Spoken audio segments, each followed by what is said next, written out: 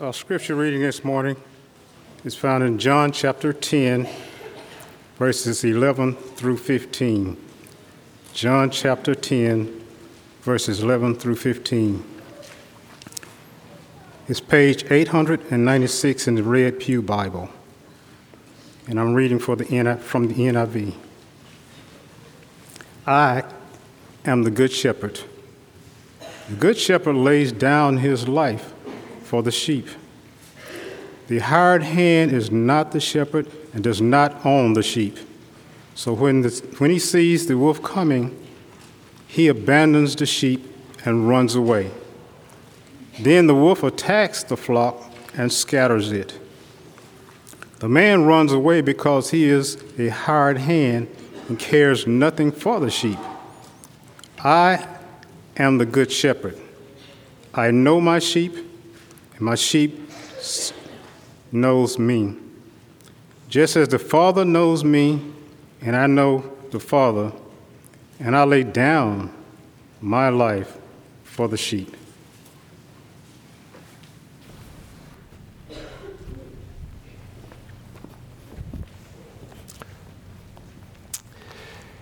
Connections are difficult, especially in our modern times. It's not uncommon to see families sitting at a restaurant and everybody's looking at their phone and nobody's really connecting with each other. But did you know that God, more than anything, wants to make a connection with you? More than anything, God wants to have a relationship with you. And I'm not just talking about a bunch of words on a page. I'm talking about a real and genuine and intimate relationship with you. God wants that. And one of the ways in which God tells us that He wants that kind of relationship with us is to talk about His role as a shepherd and our role as sheep. We've just sung a bunch of songs this morning about being sheep and God, or Jesus Christ being our shepherd, the good shepherd, He calls Himself in John 10, verse 11. And this is one of the most frequently used images in the Bible to talk about how God wants to have a connection, a relationship with you. Just think about these passages as we introduce our study this morning. Psalm 23 verse 1 is very well known. The Lord is my shepherd, I shall not want. It's interesting to think that God has promised to be a shepherd, and if we'll just follow Him and allow Him to be our shepherd, all the things that we are in need of, He's promised to provide. Matthew 6 verse 33. The Lord's my shepherd. Again, in the Old Testament, in Psalm 95, verse 7, He is our God, and we are the people of His pasture, the sheep of His hand. That's the way the Israelites conceived of themselves. He's the shepherd, we're the sheep who follow the shepherd.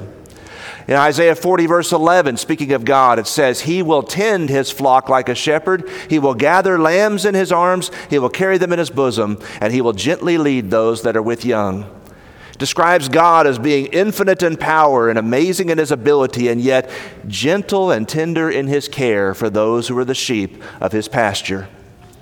You know, sometimes we don't think about what an ancient shepherd was, or even a modern shepherd for that matter. We don't have a lot of sheep in this area. But being a shepherd had to do with being rugged and rough. It was not a job for somebody who was faint of heart, because a shepherd was constantly watching over the sheep. Those sheep were somebody's bank account. In a day when you could not deposit money with the Federal Reserve, you had to deposit all of your funds and all of your savings into these livestock. And so a shepherd's job, his role, was to watch over and to guard and to provide for sheep that were under his care. And it was sometimes a deadly role, because bears and lions and wolves would come in sometimes, and it was the shepherd's job to drive them away. So these images of God being a shepherd, they ought to remind us of those kinds of things, not just the fact that He tenderly loves His sheep, although that's emphasized as well. In the New Testament, Jesus often used this image. He picks up those Old Testament ideas of God being our shepherd, and Jesus speaks of Himself in this role, in this sense. What do you think, He says, if a man has 100 sheep and one of them has gone astray, does he not leave the 99, go on the mountains and go in search of the one that went astray? God cares about you. God cares about you so much that even if everybody else, 99, were in his fold, if you were the only one that was astray, he would leave the 99 and go to find you. He cares. He wants to make that connection with you. Think about this in Matthew 9:36. When Jesus saw the crowds, he saw the multitudes, he had compassion for them. Jesus was able to feel with. He knew what was on the crowd's mind because they were harassed and helpless like sheep having no shepherd. Jesus knows what we need. He knows in the moment what we're in most need of. He has compassion on the sheep. Matthew 26:31, Jesus says to his apostles right before he's arrested in the garden, he says, "You will all fall away because of me this night, for it is written, I will strike the shepherd, and the sheep of the flock will be scattered." So even the apostles, Peter, Andrew, and James, and John, and those men that were with Jesus were thought of by Jesus as sheep. They were to follow him and have a relationship with him, but he's the shepherd. Make no misunderstanding about it. Again, in Hebrews 13, verse 20, the Hebrews writer talks about Jesus this way. May God, the God of peace, who brought again from the dead our Lord Jesus, the great shepherd of the sheep, by the blood of the eternal covenant. He's called the great shepherd of the sheep. And not only is he a great shepherd, he is, in 1 Peter chapter 2 and 1 Peter chapter 5, he is a chief shepherd. You were straying like sheep, but now have returned to the shepherd and overseer of your souls. And in 1 Peter chapter 5 and verse 4, 1 Peter 5 verse 4, oh, it disappeared. In 1 Peter 5 verse 4, the Bible calls Jesus the chief shepherd. The chief shepherd, the one who is able to oversee even the overseers, even the elders among us. 1 Peter 5 verse 4. And finally, we come to our text for this morning, John chapter 10 verse 11. I bring these passages to your attention because I want you to see and understand God wants a connection with you. God wants a relationship with you, and maybe the best loved illustration of God's relationship with his people is that of us being the sheep and him being the shepherd. I am the good shepherd. Open your Bibles, if you would, to John chapter 10. We're going to be looking at this passage in some detail this morning. In John chapter 10, I am the good shepherd. The good shepherd lays down his life for the sheep. Again, he says it in John chapter 10, verse 14. He says it twice in this passage. I'm the good shepherd. Verse 11, verse 14. And I'd like for us, just as we get started this morning, to read this section. It was read a moment ago by Brother Curtis. Let's look at John chapter 10, beginning in verse 11, and listen to what Jesus is saying. He's talking about his desire to have a relationship with you. He says, I am the good shepherd. The good shepherd gives his life for the sheep. But a hireling, verse 12, he who is not the shepherd, but one who does not own the sheep, he sees the wolf coming and leaves the sheep and flees. The wolf catches the sheep and scatters them. The hireling flees because he is a hireling and does not care about the sheep. I, Jesus says, am the good shepherd. And I know my sheep, and I am known by my own. As the Father knows me, even so I know the Father, and I lay down my life for the sheep. And other sheep I have, which are not of this fold, them I must also bring. And they will hear my voice, and there will be one flock and one shepherd. Therefore my Father loves me, because I lay down my life that I may take it again. No one takes it from me, but I lay it down of myself. I have power to lay it down. I have power to take it again. This command I have received from my Father. It's important to note the context of this passage as Jesus talks about being a good shepherd. Jesus had healed a man who was born blind in John chapter 9. And that man had been grilled by the Pharisees. Who saved you? Who fixed you? Who helped you to see? And the man just kept pointing to Jesus. And, well, what do you say about him? The Pharisees kept asking. And the man that was born blind said, look, all I know is I was blind and now I see. Why don't you go ask the man himself? And the Pharisees are livid that Jesus can do this miracle. They're really upset about this. And so in John chapter 9, verse 40, at the end of John chapter 9, the Pharisees said, are we blind also? And that's what leads into this discussion of Jesus being the good shepherd. I'm the one that is the leader of the sheep. I'm the one that tends the sheep. And my sheep hear my voice and they follow me. And your problem, Pharisees, Jesus is saying, is that you're not listening to my voice and you're not following me. But here are some compelling reasons why you ought to. Here are some reasons why you Pharisees ought to listen to what I'm saying and you ought to believe in me. Here's the reason why you ought to be connecting with me and really listening to who I am. That's what John chapter 10 is doing. It's still talking about this event where the man that was born blind was able to see. In fact, if you look at John 10, verse 19, there was a division in John 10:19 after he'd said all this about being a good shepherd. And many of them said he has a demon, he's mad. John 10, verse 20, why do you listen to him?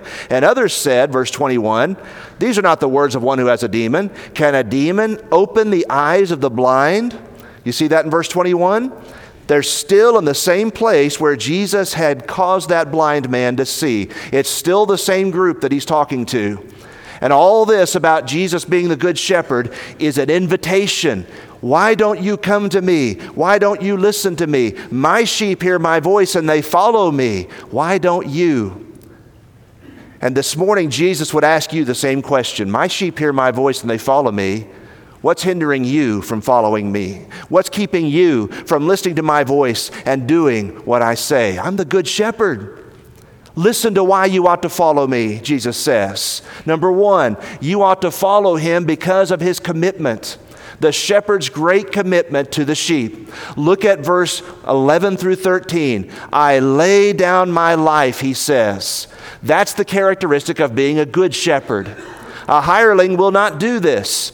A hireling is somebody who just works for money. He just works for the income. And he says when the job gets dangerous, there's no job that's worth my life. I'm leaving. A wolf comes among the sheep. I'm leaving. I'm not staying. I will not care about the sheep. That's what a hireling does. And Jesus says, that's not me. I'm not a hireling. I'm not doing this for the money. I'm not doing this for the gratification of it. I'm doing this because I love and I care for the sheep. I lay down my life. 5 times in this short passage, he says, the good shepherd lays down his life for the sheep. Those are the verses there on the screen, verse 11, 15, 17, and twice in verse 18, I lay down my life for the sheep. Now think about that image. Laying down one's life is a voluntary action. It's something that we do on purpose. The Congressional Medal of Honor is the highest distinction, the highest award that Congress can give to a soldier. More Congressional Medals of Honor have been given for one event than any other. You know what the one event is? When a soldier jumps on a live grenade.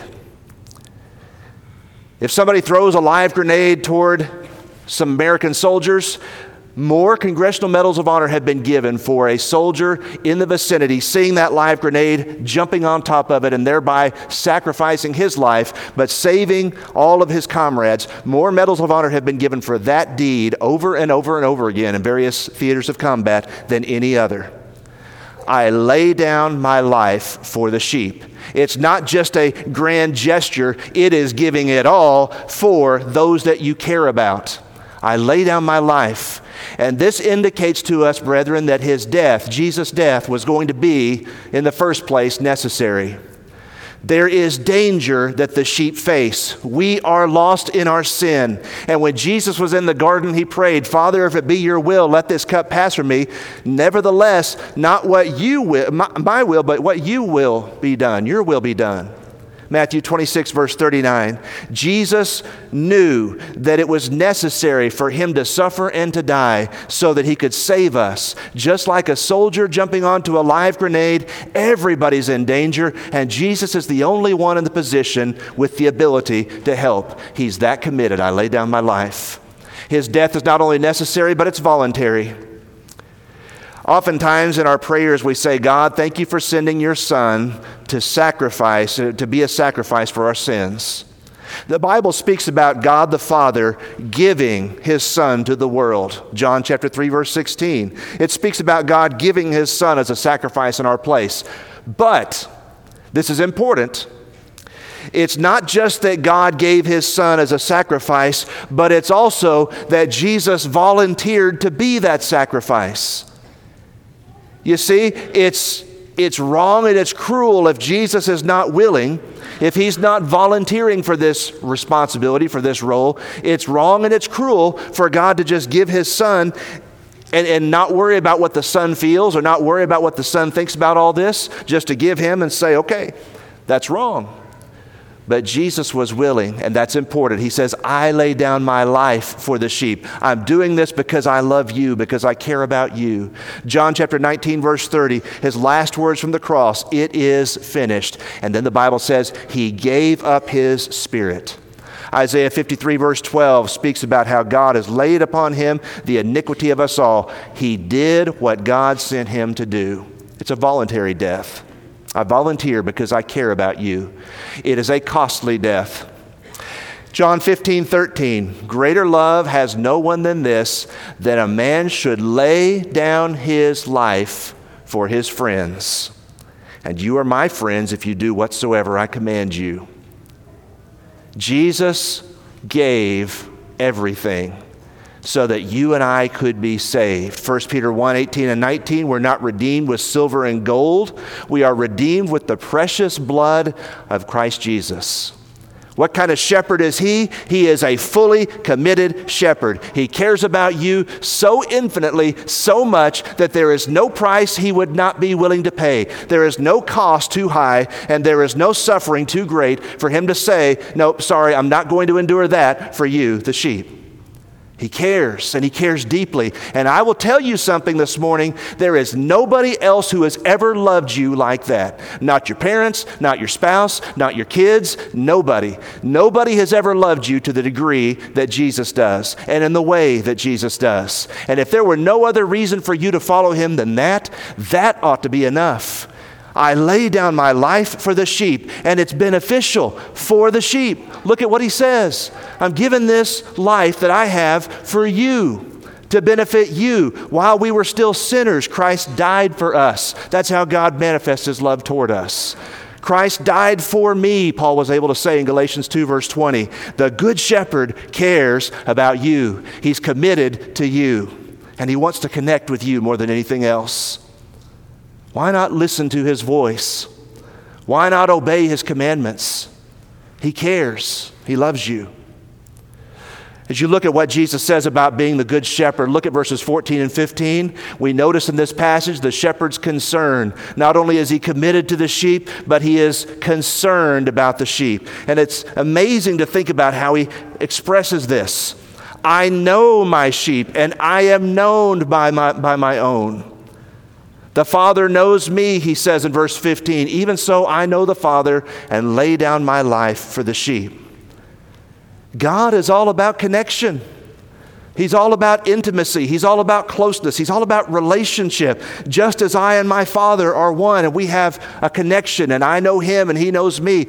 I know my sheep, and my sheep, they know me as well. What does Jesus know about us? He knows our names. He knows our names.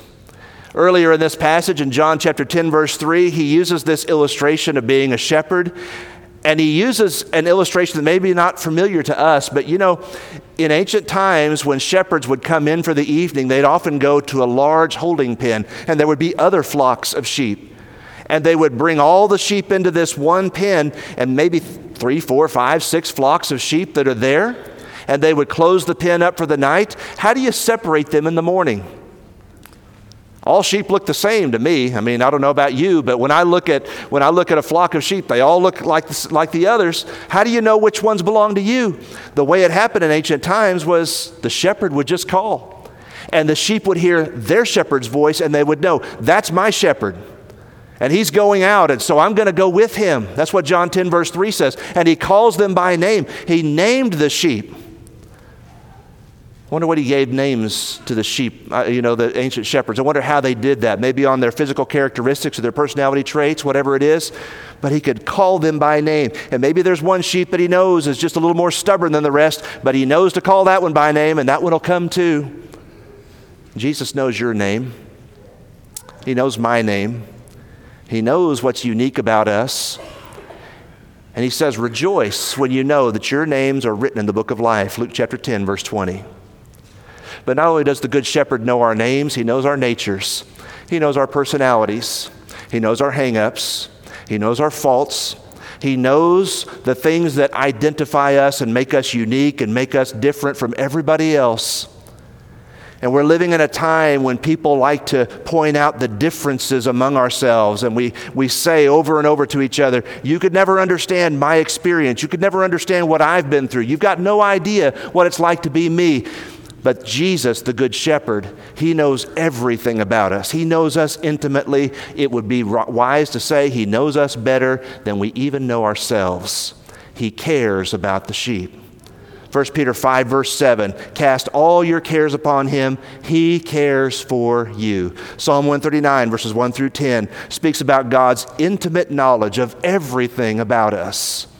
He's a good shepherd. Not only does he know our nature, he knows our needs. He knows just what we need. The Lord is my shepherd, I shall not want. There was a little boy in a Bible class that was learning that passage for the first time, and he sat down and the teacher said, would you repeat your memory verse? And the little boy said, the Lord is my shepherd, and that's all I want. That's not a bad way to render that passage either. The Lord is my shepherd, and that's all I want. I just want him to be my leader, my shepherd. And the way Jesus leads us is out in front. Have you ever thought about this? Jesus never commands us to do anything that he himself was not first willing to do. He never goes anywhere that he tells us to go anywhere that he was not first willing to go. He never asks us to do anything that he himself was not first willing to lead in that area.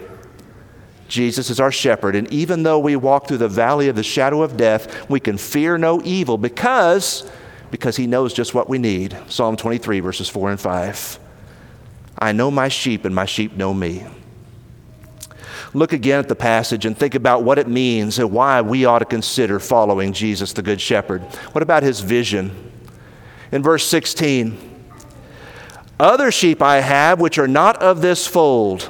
Them I must also bring. They will hear my voice, and there will be one flock and one shepherd. It's important to remember the context I spelled out to you a few moments ago. He is talking to the Pharisees, Luke chapter 9, verse 40. He's talking to people that don't believe he's the Messiah. And not only is he saying, my sheep follow me, they hear my voice and they follow me. In other words, as you think about chapter 10 and that first part where there's a sheepfold and the thieves and the robbers come in the side doors, but the good shepherd, the door, he comes in and he speaks to the sheep and they follow him, they hear his voice. The idea is, I'm speaking to the people of Israel, Jesus says, and those who are of me, they hear my voice and they follow me. That's why this man that's born blind believes that I am the Christ, but you don't believe because you're not of my sheep, you Pharisees. You could be, but you won't listen to me. You won't obey me. And so he's calling to the Jews and he's bringing them out of this sheepfold of the Jewish people, and he's bringing them into a new flock, a new group that he's creating. So he calls to the Jews and he identifies them and he says, come to me. Over and over he makes those kinds of invitations. Come unto me, all you who labor and are heavy laden. He's asking his own countrymen. He's asking the Israelites, come, follow me. But then he speaks in verse 16 of the other sheep. What other sheep has he got in mind? He's talking about the Gentiles. This was his mission. Not just to have a group of Jewish people who were following him and keeping his commandments, but to have both Jews and Gentiles reconciled to each other in one body. This was always God's plan. And as a shepherd, this is what Jesus said he was all about. I have other sheep who will also hear my voice. They will follow me too. They're going to come after me as well. And his vision then is of a worldwide mission. There is no place, no country, no culture on this planet that Jesus is not interested in converting and saving. There is no place in this world that Jesus says, I don't need them to follow me. It's a worldwide mission, and the goal and the vision, brethren, is of one flock. That's his word, not mine. What he desires is for there to be one flock, one group. Mark 16, 15 and 16. Go preach the gospel to every creature. He who believes and is baptized shall be saved. A worldwide mission. But not only that, It is a worldwide Savior that Jesus provides. He is the Good Shepherd. There is nobody else who's done for us what Jesus has done. A worldwide Savior, a worldwide mission. And this would have just grated on the Pharisees in the first century who heard of Jesus' words. They would hear him, and if they understood what he was saying, this would have just infuriated them, because it's something that we kind of want to do as people. We want to be exclusive. We want to be the only ones who have the answers. And Jesus says, whoever hears me, whoever follows my voice, whoever obeys me, I'll be the shepherd, you'll be my sheep. This is his vision for the world and for the church. His vision for unity, do not miss it, is based on God's word. If you look at verse 16, look at it very carefully. My sheep hear my voice and follow me. It is important, it is essential for the sheep to listen to the voice of the shepherd. Why do we spend so much time opening the Bible and reading from its pages? Why do our Bible classes and sermons and our Bible studies have so much of the Bible in them? Because this is the voice of the shepherd speaking to us. And the only way we're ever going to have religious unity or unity of any kind in this world is by all sheep listening to the shepherd. Let's not listen to anybody else. Let's not listen to any other idea or doctrine or teaching. Let's just connect with the shepherd by hearing his voice and following him. That's how unity is going to be achieved. John 17, 20 through 22, Jesus prayed for unity. Father, I pray that all these who believe in me might be one. And that must be our plea and our desire and our goal as well. That all of us be one, because there's one shepherd and he wants one flock. That's his desire. That's his vision. That's his goal. Incidentally, as I'm driving along here, I'm going to pull the car over and park for just a second. I want you to think about this. Unity is important. Jesus talks about there being one flock and one shepherd, and that's important in verse 16, as we've just emphasized. I'm talking about connecting with the Lord here. Connecting means that there's real communication going on. If you wanted to connect with other people, you'd have to genuinely communicate to them. Genuinely communicate. I'm not talking about just saying a few words and hoping that they catch them. I'm talking about sitting down, looking in someone's eyes, and talking to them. You'd have to communicate with them. You know, sometimes when it comes to hearing the voice of the shepherd, look at verse 16 again. They hear my voice, and there will be one flock. Sometimes when it comes to communicating with the shepherd, we don't take time to hear his voice. I'm talking about sitting down and opening your Bible or opening your Bible app on your phone or device or whatever it is, and praying a prayer and saying, God, I want to hear the voice of the shepherd. I want to hear the voice of the one who guides me and leads me. And spending time just reading from the text for ourselves what the shepherd is saying to us. That's an important discipline in our lives. If these kinds of events, worship services and Bible classes, if these are the only time that you're ever really hearing, if you ever hear at all, the voice of the shepherd, you're not listening and you're not connecting. Connecting with the voice of the shepherd has to do with hearing him, listening to him. My sheep hear my voice and they follow me. Are you a sheep or not? Is he your shepherd or not? His vision is one flock, one Savior, but his vision is also personal to you as well. All right, pulling the car back on the road now. The shepherd's power.